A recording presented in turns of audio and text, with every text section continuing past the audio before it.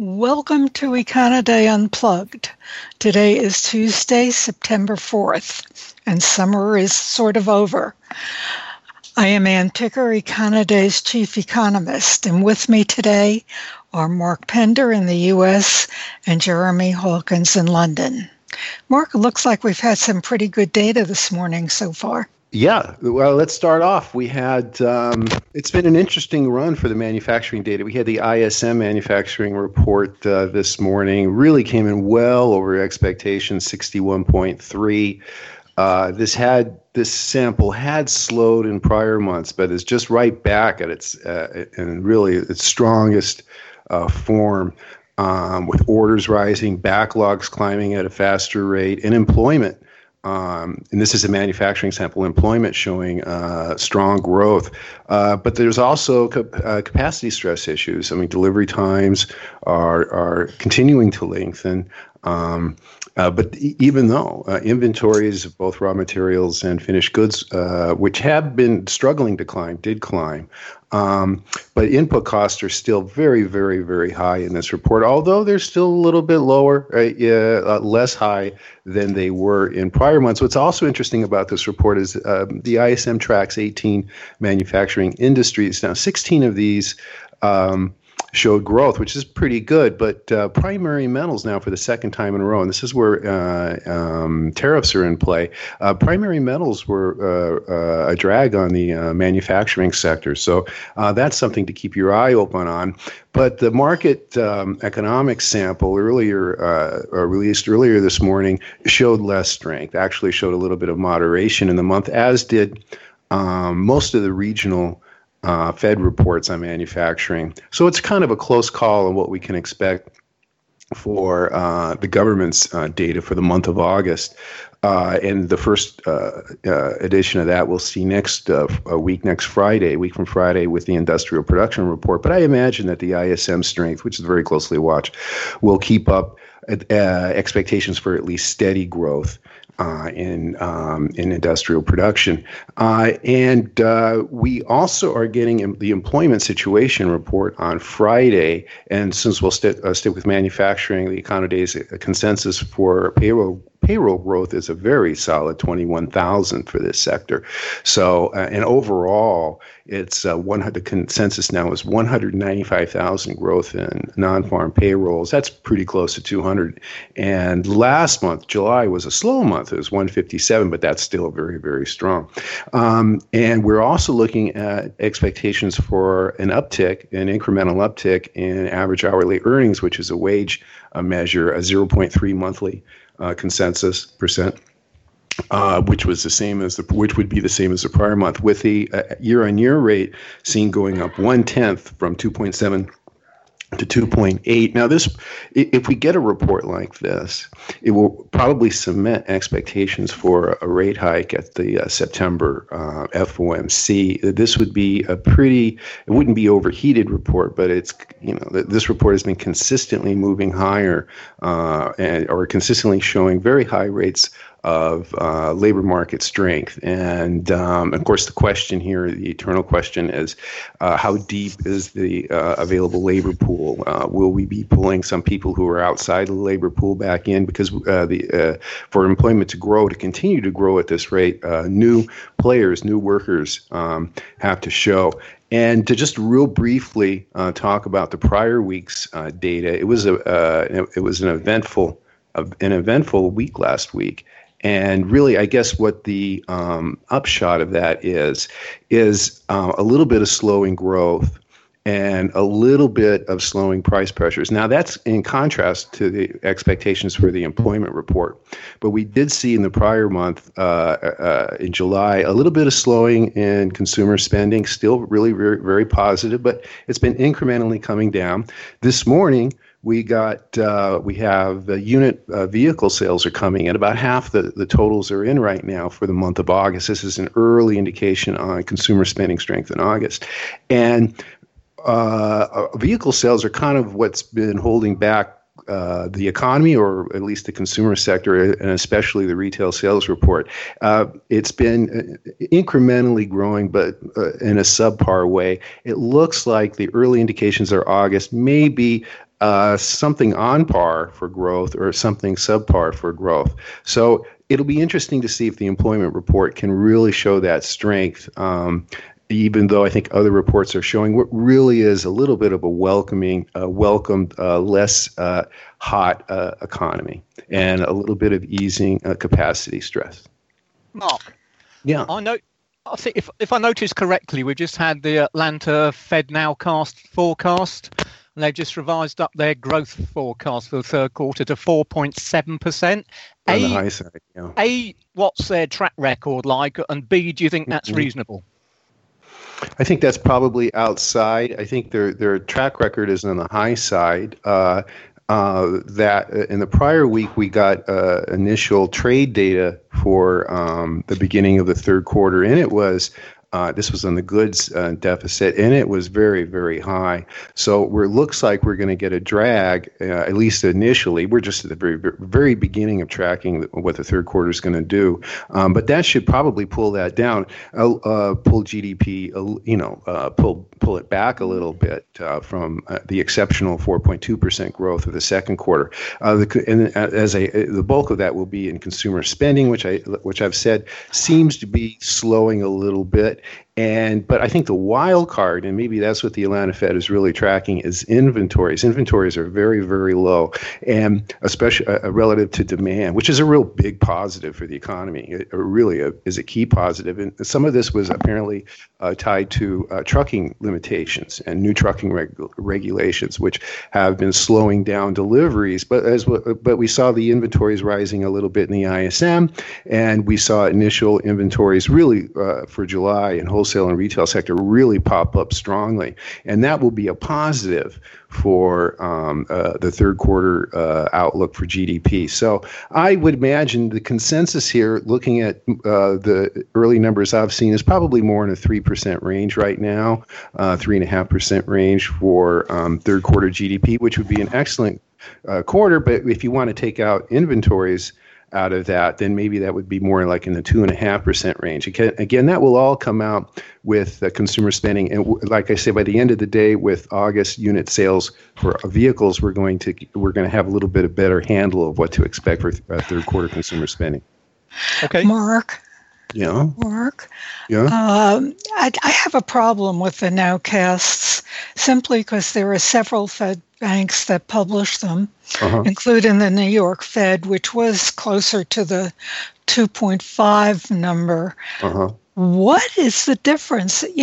How can anyone have any faith in these numbers if there is such wide discrepancy in the estimates? Well, it's like our consensus forecast. I mean, if you look at, you have, I guess, you would have pessimists, optimists, and maybe realists in between, or something in between. Hopefully some realists. Right. If you look at just the Econoday's consensus, and this is our panel of who we considered, and we've drawn in, top forecasters, and we rely on this, and on our record. And the consensus for this month in this group is 150 payroll growth, 150,000 to 237,000. So that is quite a wide range. And so, every economist, I guess, has their own view, and it's interesting to have these casts. And I think how you should look at them, it's just like consumer sentiment or consumer confidence, actual data. These two reports have been going in different directions for the last year and a half. Consumer confidence produced by the Conference Board has been going through the roof. Consumer sentiment produced by the University of Michigan has been flat. So how do you judge these things? These are, long established surveys with proven track records and strong samples. Maybe you just take something in between. I think that's probably what the reasonable look would be, and we're having all these different inputs, but I think that's probably what it is, and that's how I was saying I think the GDP call is probably in the 3% range right now. Thank you. Moving on, talking about trends and relationships, Australia has just celebrated its 27th year without a recession, which I think is quite amazing. The Reserve Bank of Australia has not changed their policy rate for 2 years. It's currently at 1.5% and has signaled that it's going to remain there for some time in the future. Governor Philip Lowe last night sounded upbeat about the economy, and according to him, the first half of 2018, the economy has estimated to have grown.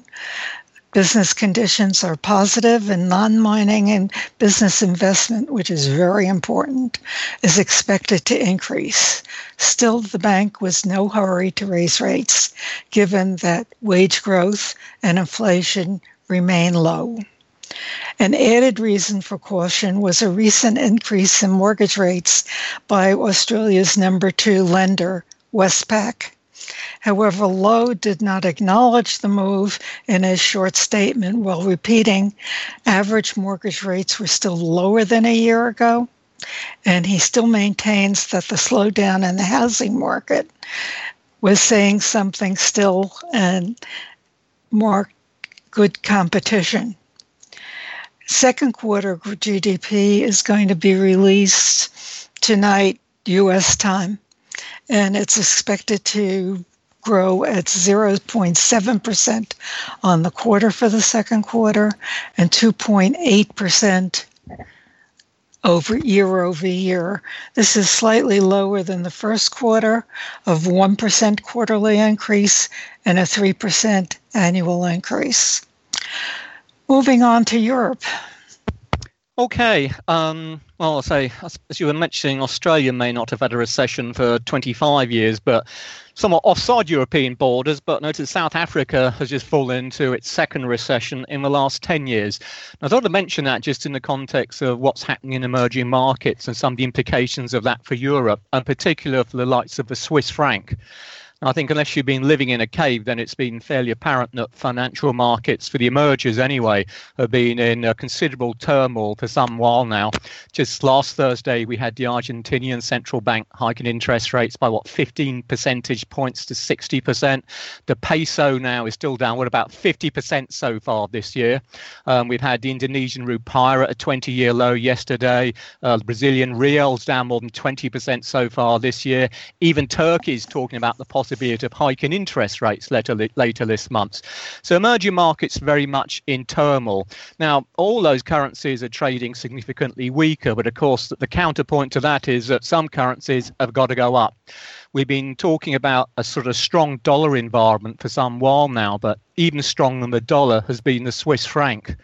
Now, for people who remember, the SNB was forced to pull the plug on its lower target limit at 120 against the euro, going on for 3 years ago now, back in January 2015. We saw the Swiss franc strengthen aggressively, since when it's been very pleased to see euro Swiss move back up towards the 1.20 area. And indeed, we're at that kind of level back in the end of April time.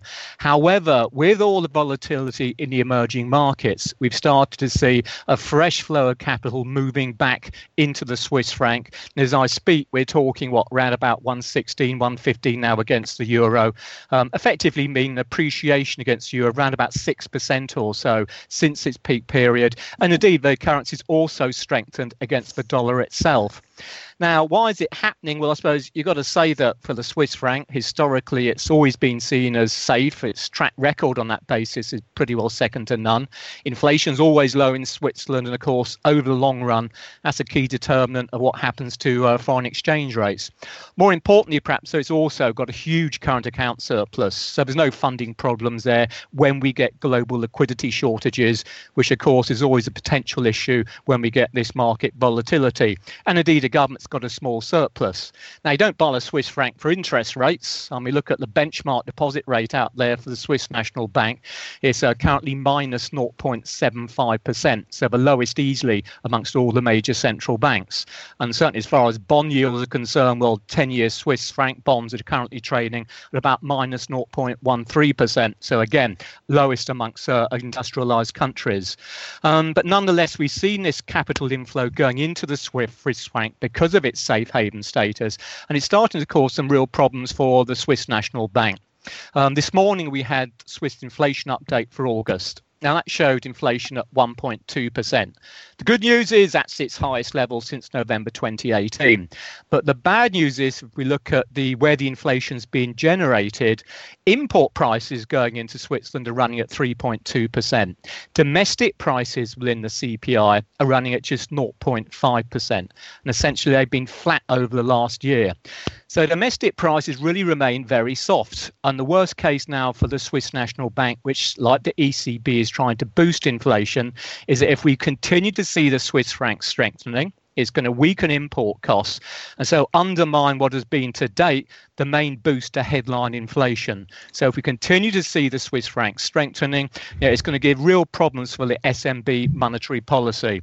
Now, a couple of weeks from Thursday, we'll have the next Swiss National Bank monetary policy assessment, and it's going to be really interesting to see what they have to say about the level of the Swiss franc. There haven't been too many signs of intervention from a national bank over the course of the last few weeks, but there's got to be a real chance that they may be waiting for the market to become long and then come in and perhaps hit the currency aggressively. So I think for investors looking at the Swiss franc as just an obvious safe haven call, it may be going to the kind of levels now where you need to be a little bit careful. Jeremy? Yeah. Are they talking about a possible, or does this raise the possibility of further official negative interest rates for the Swiss National Bank? Well, it's going to be an interesting one. I think if we go back a couple of months or so ago when the Swiss franc was weakening, markets were finally starting to contemplate the possibility, when will the SNB actually raise interest rates? Although the expectation was not until perhaps the back end of next year at the earliest.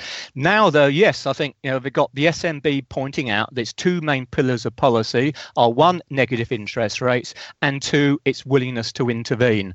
So I think if we see intervention coming about and that not working, then you've got to think that they could actually come out and reduce interest rates even further.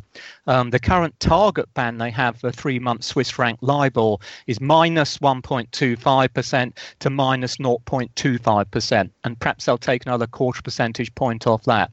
But certainly, it's very interesting times out at the moment. Another question I have, Jeremy, is are the Swiss big importers, and this is related to the inflation impact?